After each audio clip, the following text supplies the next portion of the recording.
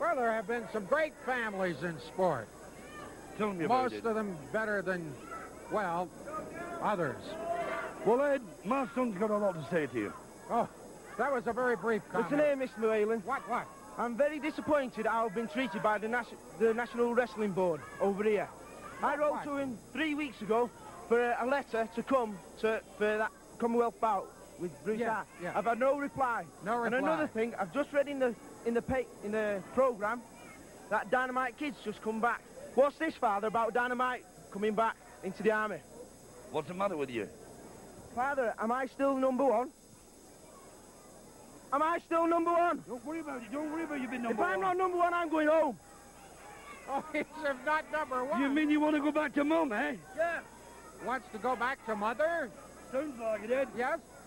Well, I hate to tell you this, but Dynamite Kid is one of the greatest fighters in the world. If he's coming back to Foley, I got a hunch. Dynamite's not in my class, though. Dynamite's not in my class. That's true. He's not in your class. He's way above it. Way above it. I can leave Dynamite anytime I like. My father knows it. Don't get upset, Arthur. I will see what I can do about you getting a championship match for the Commonwealth belt. Right. And say hello to Mother, will you? Okay. JR and Ethel Foley. And away we go with another edition of the Stampede Wrestling Show. Let me tell you good people something, and you beer belly sharecroppers out there. Well, he takes me to the movies, we go strolling in the park, watch the Late Show on TV, he holds my hand in the dark, he's a ring-a-ding-dong dandy. He's a ring-a-ding-dong dandy. Just a minute, what's going on here? He always buys me fancy candy, he's a ring-a-ding-dong dandy, and he's mine. We're going to have a little knockin'. Well, hi, everybody. As the old saying goes, batten down the hatches and lock the door. It is indeed wrestling time once more.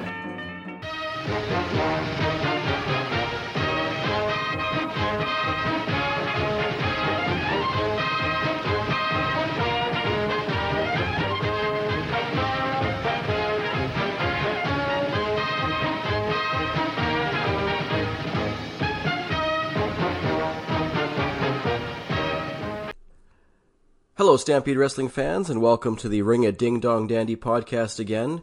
We have a Calgary local with us today, Mr. Heath McCoy.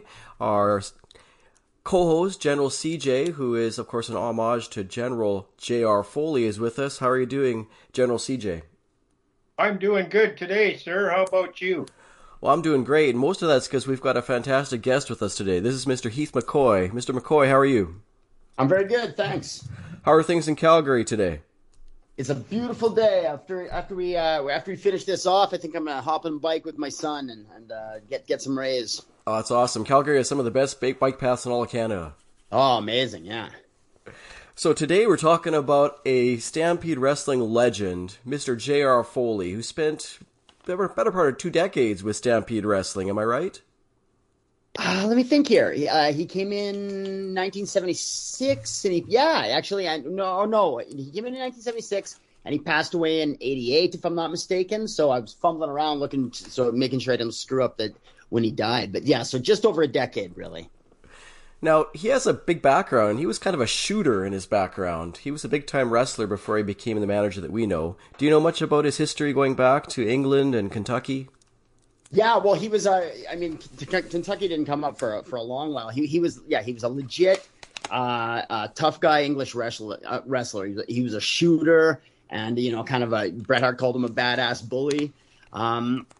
He came from Wigan, Goulburn area, just like the Dynamite Kid.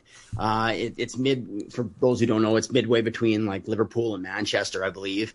And Foley trained in Billy Riley's infamous Snake Pit, which was sort of like the English version of Stu Hart's Dungeon, from what I understand. Like, many torturous stretchings and cries of agony coming from the the Snake Pit back in the day, and that don't sort of only the strong survive sort of mentality. So he began his career in the late 50s, and he really made a name for himself on the British wrestling scene as kind of a tough SOB. And here's a really interesting part about him, which I only found out recently.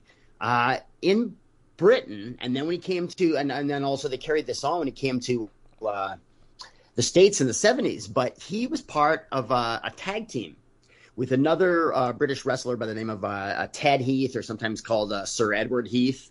And it wasn't until they gravitated to North America in the 70s, but they were dubbed the British Bulldogs.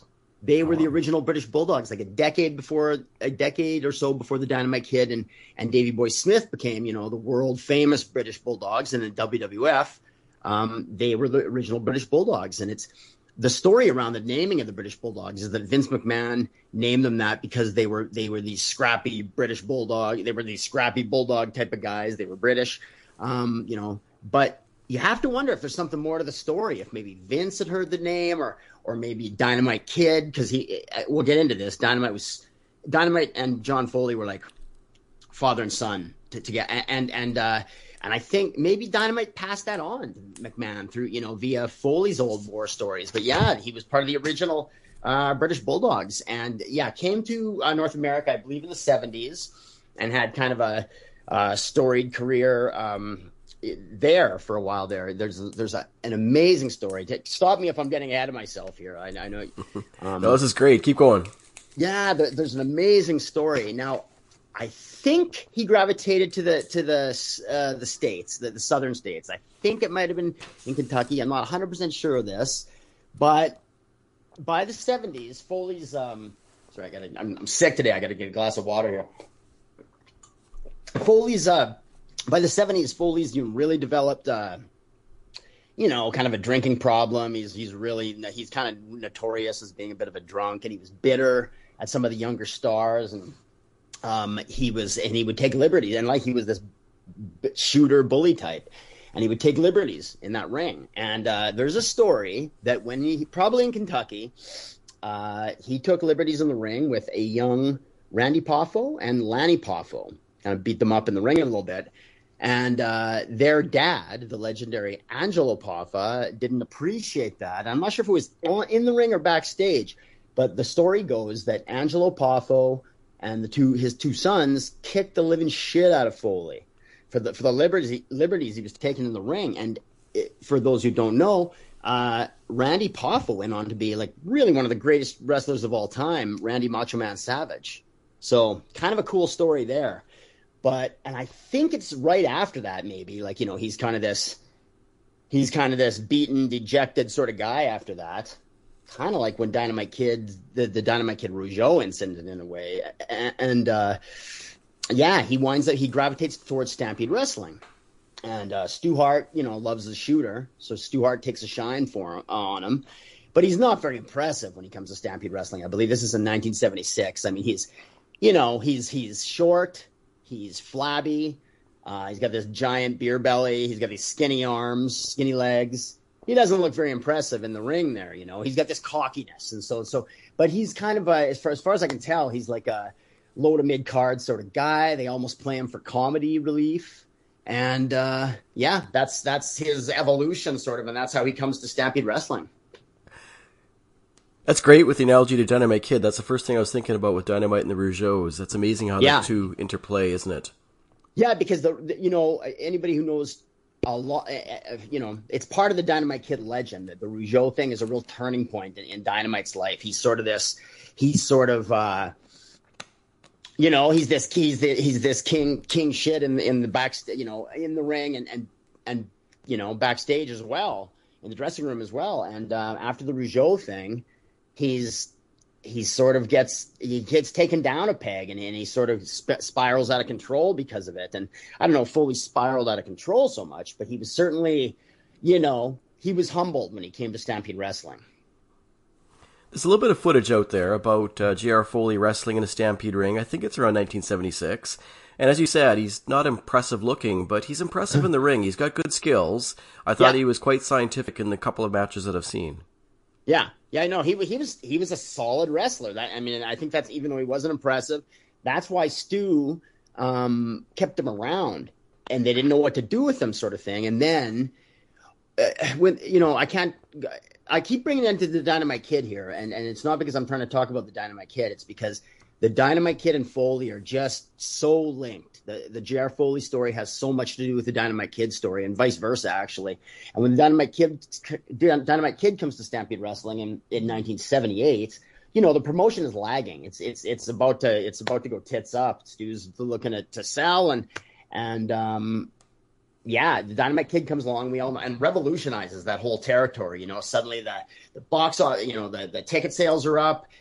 People are watching, you know, people are glued to the TV. He really revolutionizes the territory, and he kind of they bring JR Foley in as Dynamite Kid's manager. At first, Dynamite comes in as a babyface, actually, but before too long, they turn him heel, and he's the you know, the mortal enemy of the Hearts, and Foley becomes a part of that, because Foley becomes a part of his manager, and Foley's evolution and his sort of renaissance in the ring. Because like I say, he was sort of a jobber type of guy, or above a jobber, but just sort of a comedy relief sort of figure.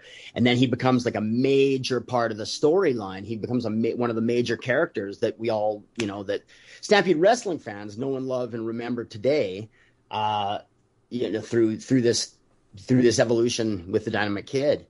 And again, I'm going, just shut me up if I keep going on and on here. But I'm so glad that you're doing this episode, because I truly believe that he is one of the JR Foley.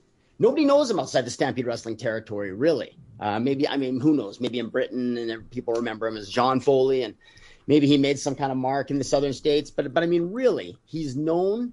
The reason we're talking about him today is because of, you know, JR Foley in Stampede Wrestling, but nobody outside the Stampede territory really knows who he is, and it's a shame. He's such an underrated, unrecognized genius. I really think he's one of the. It's hard to call him a genius, but I think he was one of the great heel managers of all time, but not just sort of not known. Like he was diabolical, but he had that sort of wit and humor and that sort of larger than life cartoon character sort of thing that that I would associate with Bobby the Brain Heenan and Classy Freddie Blassie and that sort of thing. Like he was in his Stampede prime, he was that good, and nobody knows about it. So I'm so glad we're doing this today. Well, as you said, he's a Western Canadian institution, right? So back in high school, myself and other guys used to walk around. We'd walk up to a girl in high school and say, "So you want to go to a party?" That was part of our culture because we had watched Stampede Wrestling so much, and it was such a great line when it was used.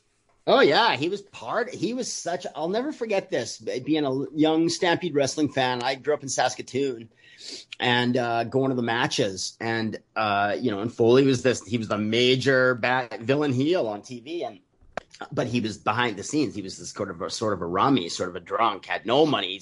He's playing the millionaire manager, but he didn't have 2 cents to rub together usually. I'll never forget lining up for some popcorn and a pop or whatever before the matches. And somehow JR Foley's coming through the crowd, right? I don't know if he got locked out of the dressing room or what happened, but he's coming through the crowd. He's got the yacht hat on, he's dressed up and everything. And it was just like, he was like an old frenemy sort of thing, like kids around me like, "Fuck you, Foley, fuck you," and he, and he's like, he reminds me of what Mr. Crisotto or whatever on Monty Python's Meaning of Life, the Brit on Monty Python's Meaning of Life, who as that last wafer and explodes, he sounded like that. He's like, "Fuck off, fuck off." When I was just like awestruck. I said, I can't believe we're having an interaction with JR Foley here. But yeah, a big part of wrestling is the catchphrases. Like if you can get a good catchphrase that gets get people repeating, you've impacted the culture. Pencil Neck Geek with Freddie Blassie. Think of some of the greatest wrestlers. They all have sort of a catchphrase, sort of, there's certain catchphrases, and Foley had it, like, "Let the good times roll, Mr. Whalen," and, the party thing, because he had this great rapport with Whalen too. I sometimes wonder because he wasn't as great with other announcers. Him and Whalen had this almost Catskills sort of comedy routine going, and he would taunt Whalen, and Whalen would mock him and would be disgusted by him and, could look down on him. And, and he would say, "We're having a party tonight, Mr. Whalen, with the most beautiful women in all of Calgary." You're not invited. It's like so funny, man. And let the good times roll, Mr. Whalen, and money talks and all this stuff. It's like such a great part of my youth. So let's go back to 1979. Dynamite Kid, he's a popular face, and then he turns and becomes heel, aligns with JR Foley. What's the story behind that heel turn? I almost think that Bruce Hart always had the heel turn in mind, because I think that Bruce, who's a small wrestler himself, saw the Dynamite Kid, because Dynamite Kid was a small, diminutive guy, right? The first time Stu saw him, he said, who's this skinny little bastard? He didn't think anything of him until Stu saw how revolutionary and great he was in the ring. But because he was a smaller wrestler, I think Bruce saw him as this guy that he could work with. Like, they could have some great matches. So I almost think it was a plan from the get-go. They start him off as a babyface. Then eventually, was it 79? I even thought it was as late as 70 or early as 78. But they turn him heel. And a big part of that, maybe right off the get-go, they also they find something to do with JR Foley. JR Foley can now be. There's this whole. It's sort of a debate. I'm not sure if it's Bruce Hart who came up with this, or some people have said it's Norman Frederick Charles, actually. There's a fantastic new book out called Dynamite and Davey, actually, about the Dynamite Kid and Davey Boy Smith. And the author he says that it was Norman Frederick Charles, actually. But anyway, they come up with this concept that John Foley sort of suddenly inherited all this money. He's sort of the $1 million, Ted DiBiase, the $1 Million Man before the $1 Million Man, right? That he inherits this money. So he's this millionaire manager, and he starts taunting Whalen with his money and all his millions. And they turn him from John Foley into JR Foley, because at the time, it's the late 70s, and the biggest show on TV is Dallas, if people remember Dallas, this sort of drama soap opera thing that came on. And the big villain of Dallas is J.R. Ewing. Larry Hagman played J.R. Ewing, and he's this, super corrupt, oil baron, basically, that screws over his family and screws over everybody, and he's a womanizer. So they name him J.R. Foley, inspired by J.R. Ewing. It's such an inspired concept. And then again, I keep talking, but I can go on because then it doesn't just stop at J.R. Foley. The character evolves from there, and it's sort of this organic, fun evolution. I don't know if you want me to jump ahead or if I should shut up and let you talk. Or so, General CJ, how about you? Do you have any questions about the Dynamite run? Actually, that JR Foley thing. There is an interview on YouTube when JR comes out and Ed interviews him, and JR's talking about how he inherited all this money and he's a millionaire and he's going to go around the world. That's great. And all this stuff. And then at the end of the interview, Ed introduces as JR Foley as, here's JR Foley, Mr. Moneybags. Yeah, that's right. I laughed so hard when Ed always would get everything over so good. He did. I do think a big part of JR Foley is what made him so great was his interaction with Whalen. Like, that was some people slag Whalen because he wasn't your typical announcer, and he was sort of, got in the way of some of the angles and stuff. But I mean, that's Ed at his finest. The rapport he had with certain guys and the rapport he had with JR Foley is just like, that is why Whalen is like a legend as well, Yeah. The legend of Stampede Wrestling in some ways, Oh, I agree. And getting back to this original Bulldogs thing, we have a Facebook group called Ring a Ding Dong Dandy. I'm on it, man, yeah. And I'm the one that actually originally posted that. Cool. On there for. Good for you. That was an amazing find. I jumped out of my seat when I saw that. That was great. Yeah, I don't know. It came on one of my feeds one day, and I thought, holy cow, that's JR Foley. He's original Bulldogs. And isn't that cool? Right away, I posted it on the Ring a Ding Dong Dandy podcast. Yeah. Isn't he even? He's even holding a bulldog kind of stuffy, isn't he? Yeah, I believe so. Yeah. Yeah, and I thought that was so cool. So cool. It reminds me of like an early version of Matilda, that stuffy. Was that the name of their dog that would come to the ring? Am I getting that wrong, guys? Yeah, that's right. And when in the WWF, Yeah, they'd come to the ring in the WWF with holding the real bulldog, Matilda, but it's kind of like that's their mascot. And I thought when I saw the picture of Foley and Sir Edward Heath there with the little bulldog stuffy, I hope I'm not getting that wrong, but I'm pretty sure there was like a little teddy bear bulldog there. I thought that's the early Matilda. Awesome. Yeah, getting off a little bit off the topic here. I had talked about in our episode that we did about Les Thornton, and do you remember Heath and when Les had his wrestling school in Calgary? I'm aware of it, but I don't really. I don't know too much about it. You probably know more than me. You might have seen an old picture in the Calgary Sun with Dynamite posing with a bunch of these bulldogs. Do you ever remember seeing that at all? No, I never saw that. Okay. Yeah. And it was at Les Thornton's school. He had brought all these bulldogs down to Les's school, and somehow the Calgary Sun or Calgary Herald or whatever got a... No, it would have been the Sun. That's a Sun thing. That's awesome. Yeah. So, I thought that was cool, too. Yeah. So, yeah, JR Foley was quite the man. I remember seeing him one time because I lived in Innisfil, and actually I still do now. So most of my Stampede Wrestling shows were every second Wednesday night in Red Deer. Okay. I was a Monday night kid for Saskatoon. Right. Yeah, and I was every second Wednesday. And then when I got older, back in the time when just before Benoit got into the business. Yeah. So we would drive from Innisfil to Calgary every Friday night to go down to the pavilion and see the shows, eh? Yeah. And cool.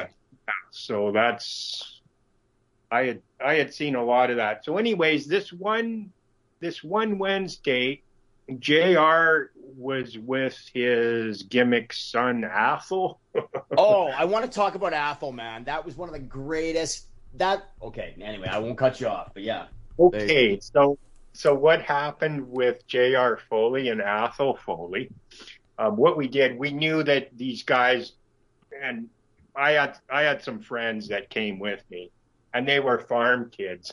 So what happened was I went to Dairy Queen to buy a pint of ice cream and a plastic spoon. So what I did is JR Foley came out with his son Athel, and he was wearing a really nice black cowboy hat. Yeah. So I glooped this ice cream at him, and it hit him right in the cowboy hat, like right square on that cowboy hat. Wow. I think he wrecked his cowboy hat. I'm surprised he didn't kick your ass. I'm telling you. Wow. Oh, yeah. Yeah. Well, I was sitting in the crowd, and I just glooped the ice cream, and it just fluked hit them right in the cowboy hat. That's funny. And my friend, he says, "Oh, my God, you hit JR Foley's cowboy hat." Everybody, they were just laughing their heads off because everybody hated JR, right? Oh, yeah, they did. But they hated him, but they loved him. Like, he was the guy you loved to hate, which is this. I mean, everybody loved Bobby Heenan, too. You hate the guy, but there's just something so funny about him. There's something you just love about Bobby Heenan and Freddie Blassie and some of these great managers. I always think the best heel managers always have like sort of a funny shtick to them too, like Jimmy Hart, for example, too. And Foley had that. He was so funny. And one of those Friday nights that we went to the matches at the pavilion, we were sitting on the side where the camera was, where the camera faces the ring, but right? And you know where JR Foley used to always sit at ringside there, right in the corner, ready to hit people with his cane when that too. But when he'd want to have a cigarette, back then you could smoke, right? Yeah. he'd turn around and look at somebody in the crowd and say, "Hey, you got a cigarette?" And three or four people giving him a cigarette right away. Yeah. JR That's Foley. such a Foley thing that he was bumming smokes, because like that's the funny thing. He's the heel millionaire manager. But I mean, I'm surprised Stu didn't get mad at him for breaking kayfabe. But yeah, he's the heel millionaire manager, and he's bumming smokes from people. Like there's a funny story about one night in Saskatoon. Actually, he comes to the hotel. He's pissed out of his mind. He can't afford a room. His pockets are literally empty. And Dynamite Kid and Bruce Hart like snuck him into their room because he couldn't. The millionaire manager couldn't afford his room. You know, he's bumming smokes off people. Bad News Allen, you know, he had a lot of affection for JR Foley too. But I remember talking to Bad News Allen, and he called him a derelict. He called Foley a derelict because he kind of was, like, you know. Yeah. I read in your book there, I think, about news saying a little bit about JR Foley lived a lot longer because of Dynamite. Yeah, well, yeah, and he lived a lot longer professional. Well, I don't know if he lived longer because of Dynamite. I think maybe that hastened his demise, maybe, but he lived a lot longer professionally because of the Dynamite Kid. That's for sure. Yeah, that's for sure. Yeah. We should talk. Okay, so you talk about cigarettes. Do you guys mind if I talk about the maybe you guys don't know about it, but the gasoline in the toilet thing with the cigarette? Do you know about this rib? Well, I read that one. It's at the beginning of your chapter 12 there. I read that today, actually. I think Ben Bassarab tells that story too. Can I tell it? It's yeah, of course. Let's hear. I mean, yeah. So the Dynamite Kid and Foley, Dynamite Kid comes in and he's this kid from Goulburn. That's before Davey Boy was in town. So he's this new kind of green kid, among these Canadians, and the Hearts embrace him, and he becomes almost like one of the brothers. But yeah, he's so when he gravitates towards the other guy from his the homeland, JR Foley, and they become legit friends on the road. A father and son figure. It was like Foley became Dynamite's surrogate father figure. So it wasn't just in the ring. It was actually a real thing too. But, we all know about these malicious kind of crazy pranks the Dynamite Kid would pull. I guess they'd be, some of it was just like fun. They would, when, the whole thing, Foley, the millionaire manager, at first had a handlebar mustache, or at one point he had a handlebar mustache. And then one day in the van, the Dynamite Kid shaves off his mustache and shaves it into a Hitler mustache. Foley wakes up and he's pissed, he's angry, and then Bruce Hart goes, "No, we'll keep this. So then Foley becomes this weird, awesome hybrid between like JR Foley and I always say Adolf Hitler, but now that I'm thinking it, because it's a Hitler mustache, but now that I'm thinking about it, it's more like a hybrid between J.R. Ewing and Charlie Chaplin. Because there's something about Foley that's very bumbling too, kind of like Charlie Chaplin, But they were buddies. Him and Dynamite would be arm in arm, sort of singing on top of, pissed out of their mind in the van, and they would sing on top of Old Smokey, and they would Dynamite would be putting spraying shaving cream all over the top of his head, and so he did these ribs on Foley all the time, and the one. Because we all know about how crazy and malicious and over the top Dynamite's ribs would get. And they knew that Foley liked to sit on the can and have his smoke. And then when he was done having his smoke, he would throw his smoke into the, in between his legs and into the toilet, sort of thing. So Dynamite, I guess, fills the toilet bowl, fills the inside of the toilet with lighter fluid one day. And knowing that he's going to have his smoke, he's going to drop his smoke between his legs, and bang, it singes his balls and everything. And it could have blown his nuts off. Like, that's sort of the craziness of the Dynamite Kid. He loves this guy. He loves JR Foley. This is a father figure to him. But, I mean, he could have really messed the guy up for life, It just sort of speaks to the sort of madness of the Dynamite Kid and how he was already sort of spiraling into this kind of crazy figure that, really got crazy in the WWF. And just sort of this rough camaraderie that him and the Dynamite Kid had, Foley and the Dynamite Kid had. So it's amazing how that's terrifying yet hilarious at the same time. Yeah, can you imagine? Like I don't know. Like if my son, I love my son unconditionally, but if he blows my nuts off, it's going to compromise our relationship. I don't know. I don't know, man, you know? Now, it wasn't just his nuts, it was his head, too. Wasn't his hat on fire at one point? Oh, yeah, I think they set his hat on fire, right. Yeah. Baker's hat. That is funny, man. That's such a funny, yeah. Look, JR said, I think it's hot in here. It's hot in here. And he woke up and his hat was on fire. Yeah, and that wackiness came across in the ring, and that's one of the, you know, so Foley, you know, central to his evolution as JR Foley, the reason we're talking about him today is his relationship with Ed Whalen and that rapport they had, but also his relationship with Dynamite Kid and that rapport that they had, which was I think both were quite legit relationships, you know. Here's a question, Mr. Heath McCoy. Did JR Foley ever get back at Dynamite? No, I don't believe that. Not to my knowledge. I don't think anybody ever got back at Dynamite except until Rougeau did, and then that didn't go well, as we know. But yeah, I don't think he ever got back at him. No, because the two of them did have kind of like a father-son relationship for many years, right? Totally. I'll never forget this. So the Dynamite Kid's a heel. They turn him heel 78, 79, and he's like the Stampede Wrestling heel for the longest time. But he's one of these guys, kind of like Pretty Macho Man Savage, kind of like Stone Cold Steve Austin. He's a heel, but he's such an awesome, beloved heel that they eventually kind of have to turn him face again. And they do. There was an angle. Yeah, you brought up Wakamatsu earlier, and he sort of came in. He was this Japanese warlord type of guy, and couldn't speak English, and he'd rant in Japanese and stuff, and he had his cane, and he came in as a sort of co-manager with JR Foley at one point there, and you know they managed the Bad News Allen and together, and there was an angle where they kind of turned Foley babyface for a minute there because Bad News Allen and Wakamatsu and whoever else, maybe it was just the two of them, they turned on Foley. They turn on Foley and they decide that, you know, he's the lesser of the two managers between Wakamatsu or whatever. And they beat the hell out of Foley in the ring.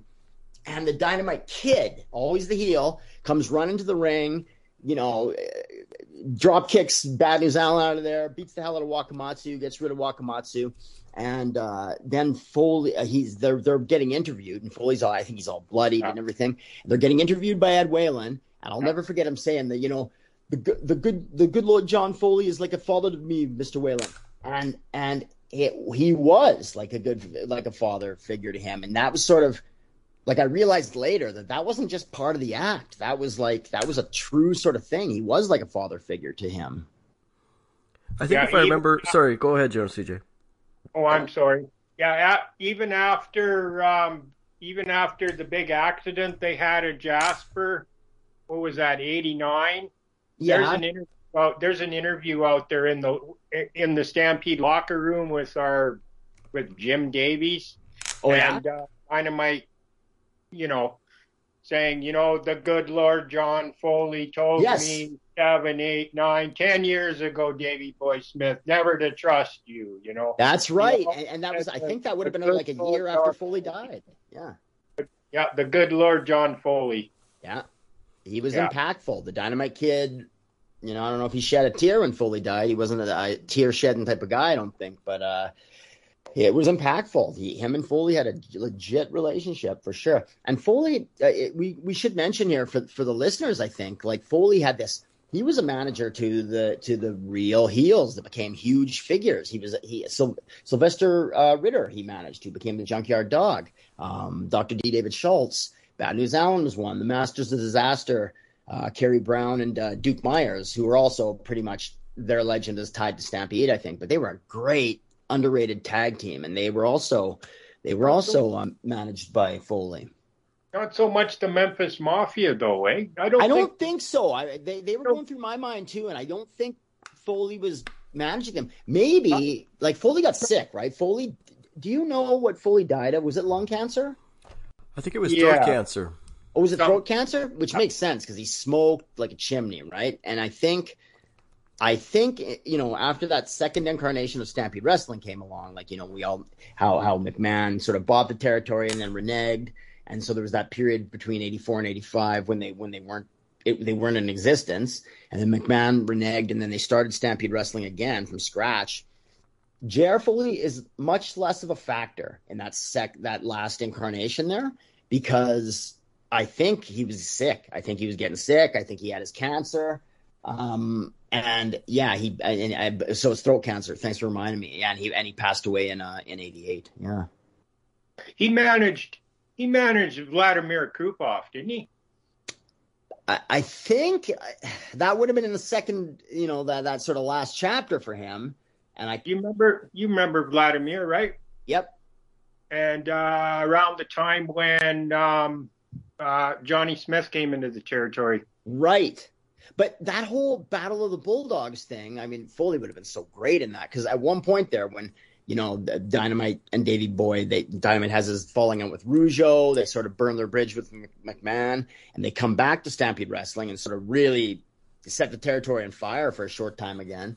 And then it was such a brilliant angle. They turned those two, they turned Dynamite Kid and Davey Boy Smith against each other again, because they were initially villains, and they were initially rivals in Stampede Wrestling when Davey Boy first came to the territory. Nobody knew they were cousins, but they launched this whole Battle of the British Bulldogs thing, and which should have been that thing fizzled out, partly because Dynamite fizzled out, and partly because the territory was fizzling out.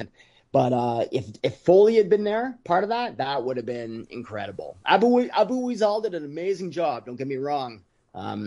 Malad, you're awesome. But I mean, if Foley had been in there, oh my God, I can't, like that, the rapport that would have been there, Yeah, they used Bulldog Bob Brown for that second time around.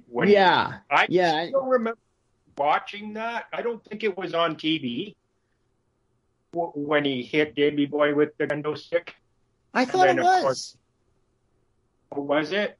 No, I thought, I thought that Davey Boy accidentally, it was part of the angle or whatever, that Davey Boy accidentally hit Dynamite, and Dynamite wouldn't believe that it was an accident sort of thing, and then he turned on Davey, and then probably did hit him with a kendo stick, and then he went on, and then they did that whole, he was always jealous of me, he was always riding my coattails, and yeah.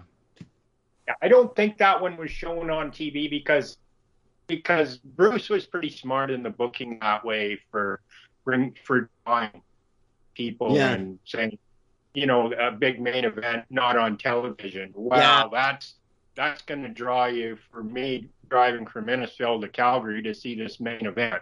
Yeah, you might be right. We talk. Do you guys mind if we go on to talk about Athel Foley, because that's such a classic thing? Like, only if you're going to talk about Wendy Richter. Oh God, yeah. The audience needs to know the Athel Foley thing. You can tell my excitement about this. I love JR Foley. How did he get his haircut? What's that? How did he get his haircut? How did he get that? I think this is another thing from the twisted mind of Bruce Hart, who was really kind of, the booker at that time for a lot of the time anyway. And, and sometimes people think Bruce gets too much credit, and some people think he doesn't get credit enough for the genius of it. So who knows where ideas come from. But so they do this brilliant, funny angle where JR Foley brings in his son, supposedly his son. It's just another English wrestler, I believe. Is the name Bernie Wright? I think it's Bernie Wright anyway. Sounds right, yeah. Yeah, they bring him in, and he's they play him as a wimp, but he's actually a really, Bob Leonard, the great Stampede Wrestling photographer, told me that, he was actually he said he's a really good hand in the ring, Bernie Wright. But anyway, they bring him in, Athel Foley, and he's the wimpy, pampered, spoiled, candy ass son of JR Foley. And every time he gets his ass kicked in the ring, he literally cry to daddy, and Waylon would get in there and make fun of him and stuff. And then it's always, Bruce Hart had this thing where always referencing pop culture, right? So they turned John Foley into JR Foley, inspired by J.R. Ewing of Dallas in a way. And with Athel, who's the big it's the days of Mr. T, right? It's the early 80s. And Mr. T is the big guy on TV. He's the big, everybody, he's in Rocky 3s and the A-Team. Like, Mr. T is one of the biggest figures around at that time. pitying fools everywhere. And they give Athol Foley this Mr. T haircut. And it's the funniest thing. And everybody, it just adds fuel to the fire. The fans just hating this guy. And I remember being at matches and even on TV. I'm surprised they didn't edit this out, but his name is Athol Foley. And the crowd would chant, asshole, asshole, asshole. And Athol would sit there and freak out and be flailing around angrily in the ring. And you mentioned the Wendy Richter thing. So spoiled little punk ass Athol Foley he has a gender, what is it? A gender match or mismatch or whatever. And I wonder if it's before Andy Kaufman was beaten up, but had his thing in Memphis when he was fighting all the women all the time. But I don't know. But Athol Foley probably would have been around the same time, I think. But yeah, Athol takes on Wendy Richter, and she kicks his ass right there in the ring. And he's like, Daddy, Daddy. And oh, God. Amazing. He says, buddy boy, you punched me right in the nose. That's right. It's a great line. Oh, my God. Did you ever see Athol come out in a diaper? I seen him in Red Deer once. He came out in a diaper. It was so funny. Oh my! Everybody laughed their heads off. He came out in a diaper and everybody would start saying, asshole, asshole. Well, he'd run to Daddy, and Daddy would pat him on the head. Oh no, it's okay. And JR, shut up. So how did they justify, or how did they? Yeah, I remember the diaper, but I can't remember how they set that up. Like, why would a grown man come to the ring in a diaper? Like, I don't know how. I can't remember how they did that, but yeah, because they were always working. They always had a way that Athol always had to run to Daddy. Yeah, like, and I guess he was a big overgrown baby, right? Yeah. Yeah, he could never win a match cleanly. Something would happen where JR would get involved, or somebody from the army would come out and then JR would get rid of him, right? And then and the interviews would follow with Ed, and Ed would, keep the angle going, and then eventually he's in a diaper. It was another example of how Athol is inextricably linked to JR. Athol came to All-Star Wrestling in BC during 84 and 85, and he made zero impact at all because, of course, nobody knew who JR Foley was here. Yeah, that's what I've heard, yeah. And, when he went out to All-Star, Corey, I believe Dr. Zhivago was also out there as Spiderweb, and he made no impact either. Mm-hmm. There's certain angles that only fly in the Stampede territory, right? I do say that. I think JR Foley was one of the greatest heels, under-recognized heels of all time, unsung hero. But you got to wonder, like, would he have flown? Would that character have flown anywhere else if he didn't have, Ed Whalen sort of to bounce, to have that rapport with? If he didn't have the link with the Dynamite Kid and the whole storyline with Athol and everything, would he have been? I say he's one of the great managers, but if they brought him to the WWF, would he have been able to? Would he have had the same rapport with Gorilla Monsoon, or I wonder. Well, speaking of that, when Stampede initially shut down, JR was a referee for some of the WWF matches, right?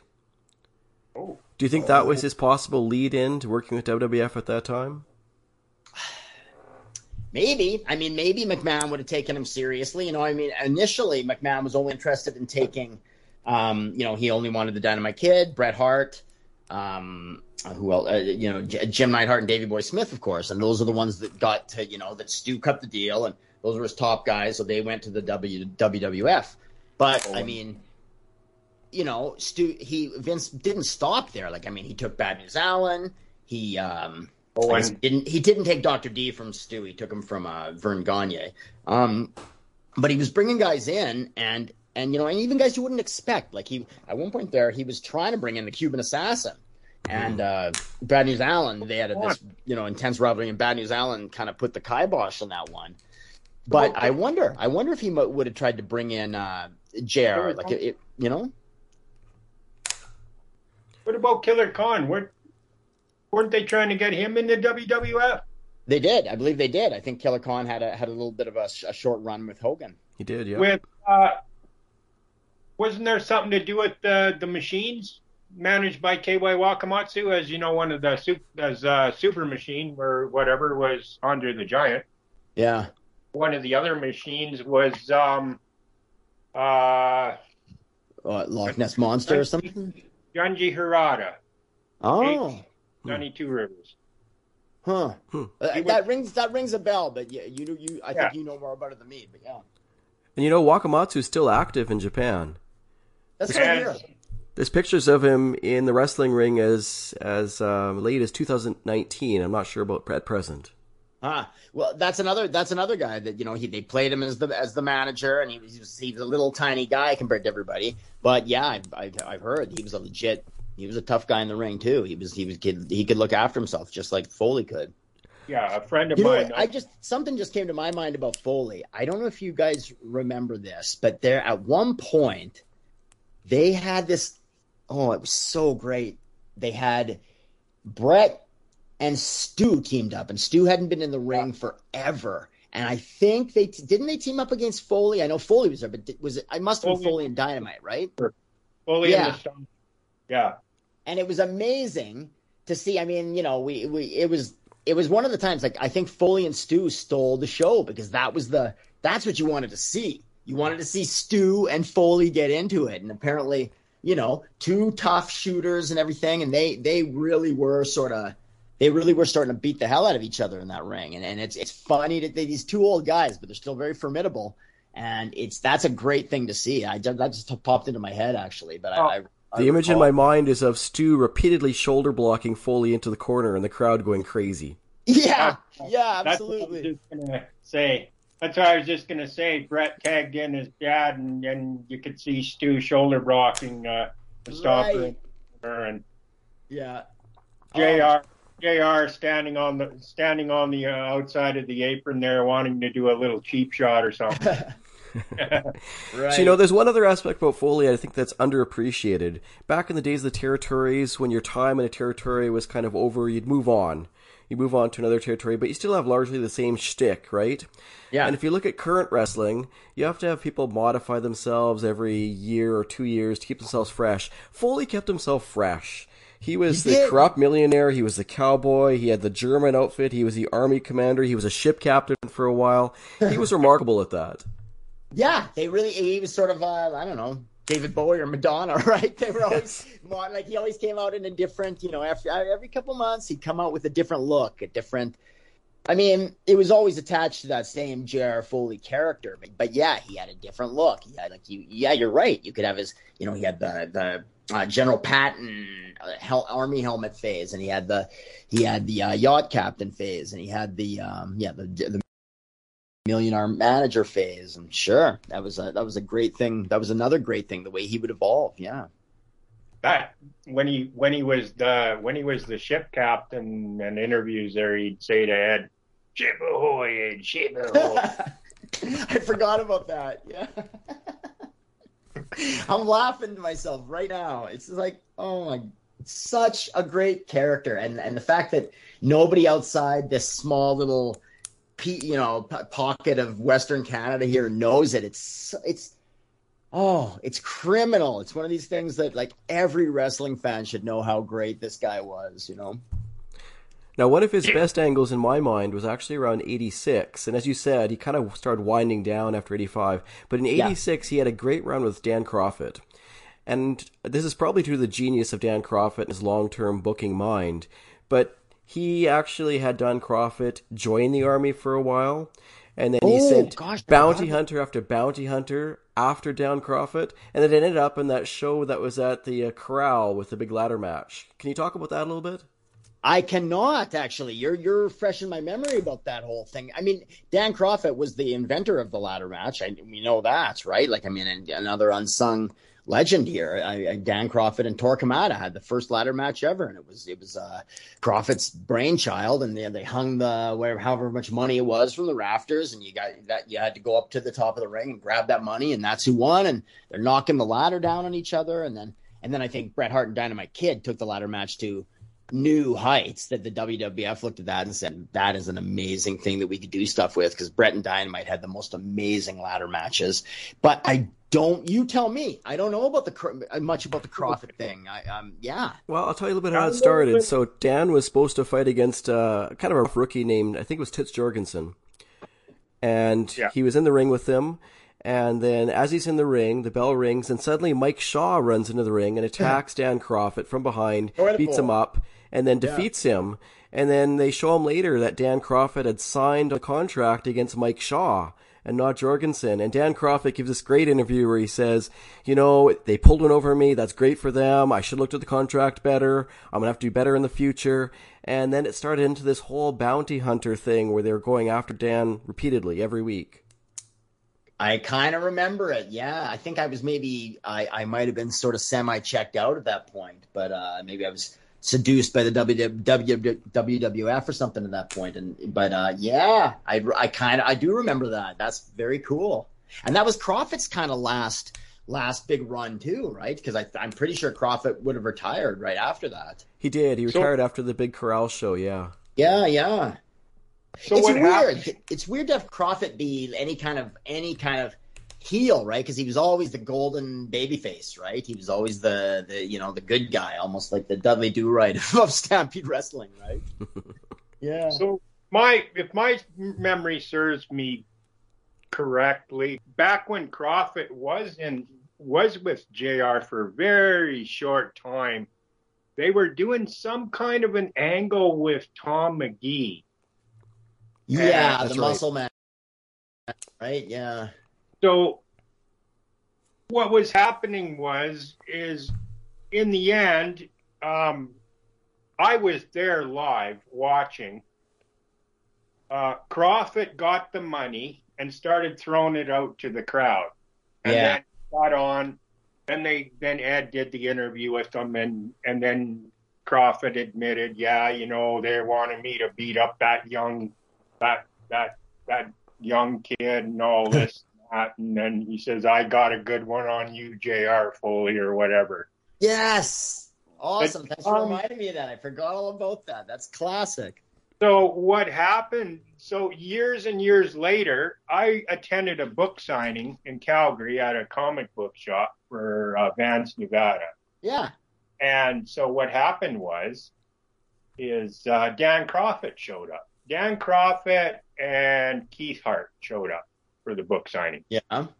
And so when Dan was there, I asked, I said, Dan, do you remember throwing the money into the crowd? He goes, yeah. He says, yeah, I do. He just kind of laughed it off. He thought it was funny, but yeah. I said, you know what? He goes to me, he says, how old are you? So I told him how old. He says, boy, you sure don't look that old. No, I said, I was there. I remember seeing you there. Dan's the charmer. He's a charming guy. Yeah. And because he was throwing the money out, the way that feud ended is with a series of ladder matches against Honky Tonk Wayne. And then when Dan would win the ladder match, he would start throwing the money out to the crowd. Right. And now those I remember. Dan and Honky Tonk had a great little run there. Honky Tonk you should do a Memphis Mafia episode sometime. Wow. What a team, Yeah. I used to have a shirt. I used to have the Memphis Mafia shirt. Did you? That I got made, yeah. Oh, yeah. Now, Heath, one of the things I know very little about is Foley's death. So can you tell us a little bit about that? I suspect some of the wrestlers probably would have attended his funeral. I'm kind of under the weather today. So I was scrambling around trying to find some information about that because I know it's in my book. So I believe he gets sick, towards the late 80s there. I wasn't sure if it was lung. You said throat cancer.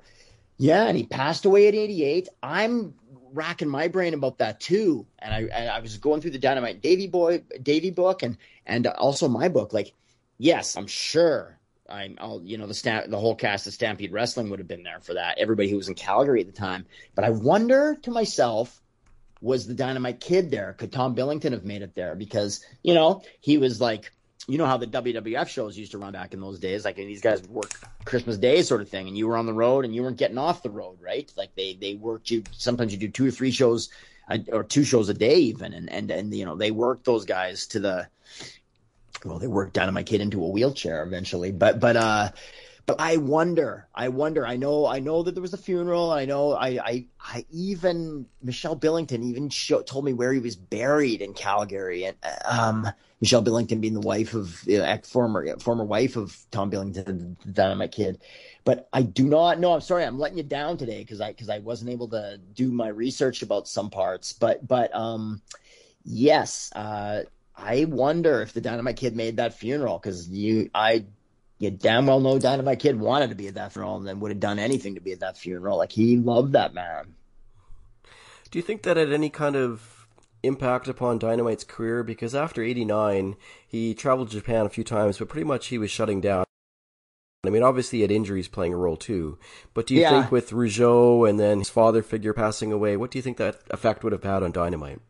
I hadn't thought about that, but yeah, I do think that would have had an effect on Dynamite. I mean, Dynamite had kind of gone off on his own and spread his wings and had a career without Foley. Like, Foley's not a factor in Japan, Foley's not a factor in the WWF, but you know, he was a father figure, and I think it really he was essential to the sort of evolution of Dynamite Kid. Yeah, I mean, the way his life, his marriage was falling apart, he was losing his mind. Steroids were becoming a huge factor. He was just out of his mind on all the pain pills. His back was giving out. Rougeau, you know, he had the thing with Rougeau where it sort of humbled him and messed with his mind, because the bully got beat up there, and that, you know, that always kind of screws with the bully's mind. And yeah, I hadn't thought about it, but good points. Like, around that same time, we got the death of JR Foley. You have to think it's one of the contributing factors to the Dynamite Kid spiral, for sure. I would say there's a CNN interview out there with Dynamite in the wheelchair, and him admittedly saying that he stopped taking steroids in 1989. So if you're saying JR passed away in '88, well, maybe it took Tommy a year to think about, you know, all the drugs that he was on, and it was time to give it up. You know, maybe just all in JR's, you know, as being a father figure. You know, that might have affected Tommy a lot, you know, for him to maybe just stop and think, well, you know, maybe I should be stopped doing this kind of lifestyle now. That, you know, JR's gone now, and are you sure he stopped steroids in '89? Because I think when he was trying to kickstart his career at different times, and it was very ill-advised. But I thought he still continued. He still had his bouts with steroids. No, I'm wrong. 91, he does say when he stopped taking. There's a CNN interview on YouTube. Yeah, it was for the Benoit. It was for the Benoit thing, wasn't it? No. Wasn't it? No. Because I know they did this really sort of. They did an interview with him when Benoit died, and they sort of make him out to be this, you know, almost the father figure of Benoit.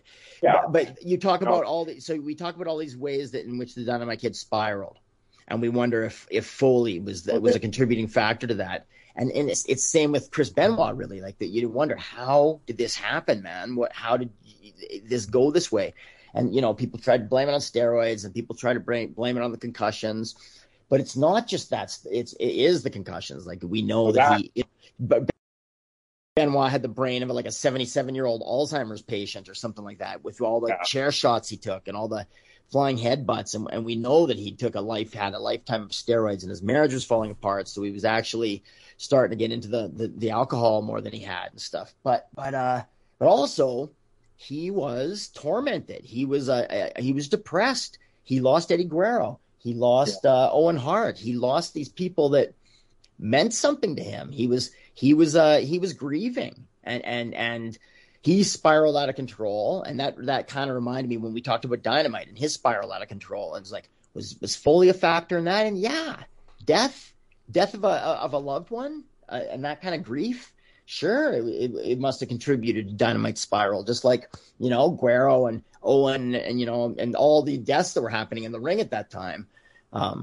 Davey Boy and Mr. Perfect, so many of them. That would have contributed to Benoit's spiral.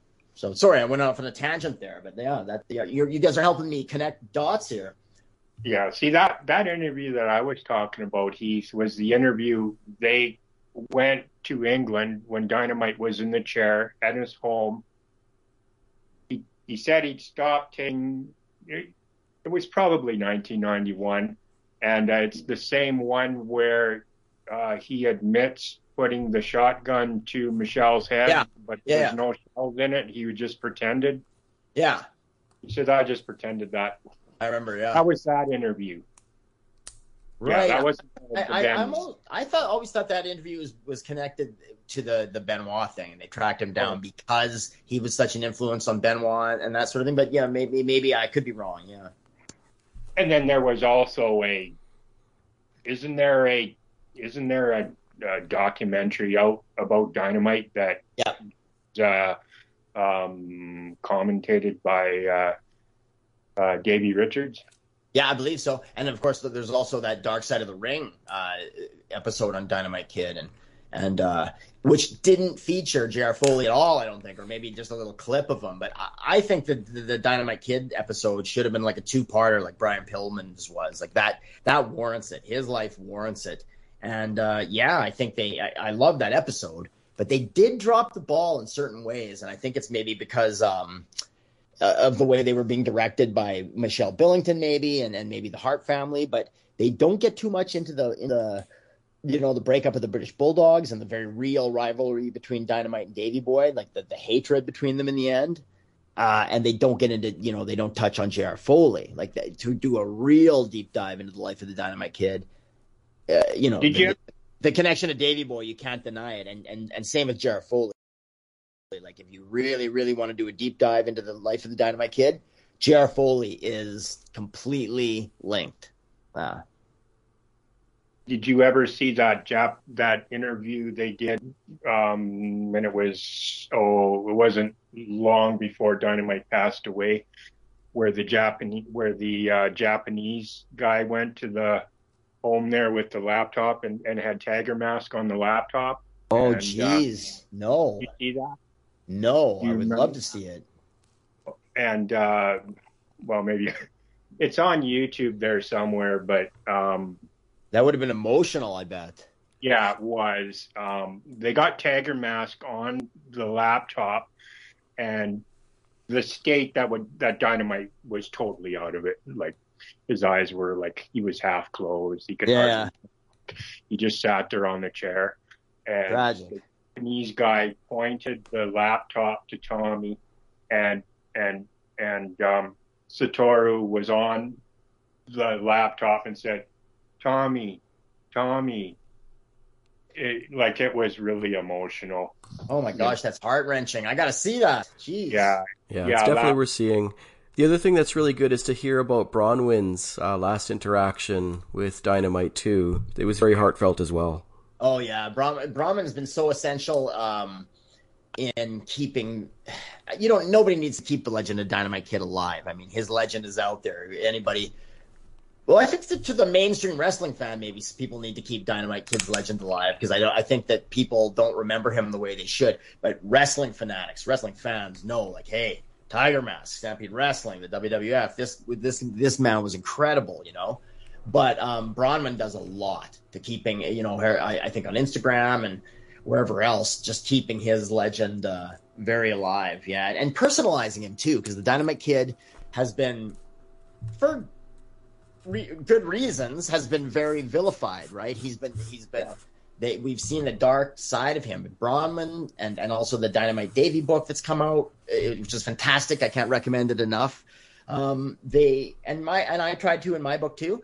Humanize the Dynamite Kid, because he was this villainous guy. He was a bully. He had a mean spirit and did some lousy, terrifying things. But he also he had a human side to him too, like anybody. And these Brahman's done a great job of bringing his humanity to the fore.